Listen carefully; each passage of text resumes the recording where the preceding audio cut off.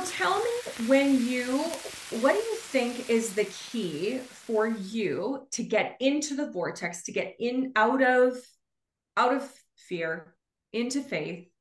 What is the key for you? Do you think it's listening to Abraham? Do you think it's meditation? What do you think is the thing that takes you into the vortex the fastest? It's walking around and being grateful. I love it. It and it's funny because we've had these conversations about me in my little apartment being pregnant with Logan and having nothing. And I don't want to continue to tell the story over and over again, but I remember that feeling. And I was thinking about that kind of right before all of this turn of events, that that was the turning point in my life. Like, I had hit rock bottom. I did not really know what the fuck I was going to do.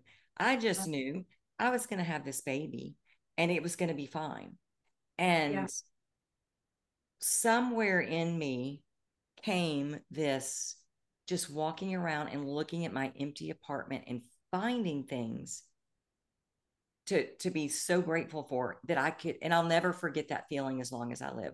How I felt walking around, rubbing my belly, being excited. There Mm-hmm. wasn't anything to be excited about, Sandra.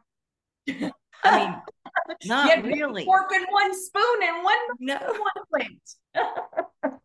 Bed on the floor. I don't even think I had a couch at that point. Right. But, or a car. But when I was looking at how my life completely shifted when I started just being thankful, because I had a feeling about myself that I wasn't worth anything. And so all of these things that were nothing, I felt like, oh, I'm so blessed. I'm so blessed. Right. And was immensely grateful for. And the more gratitude I felt, the more things showed up. And Mm. and I watched how it just, everything, I mean, to have this baby and to be able to give him the life, that, not that he had this amazing cush life like it, Yeah. but he had parents that loved him. He had grandparents that loved him. He Mhm. he had a family.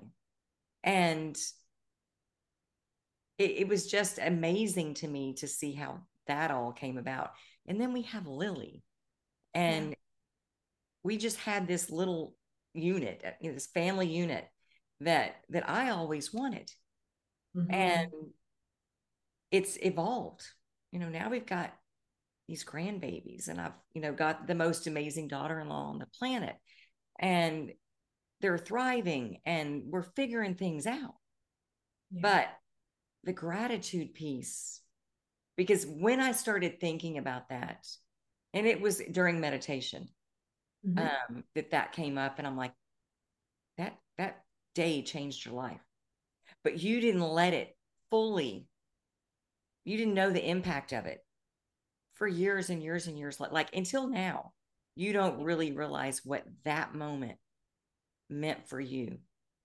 And so it's gratitude wherever you're at. I love it.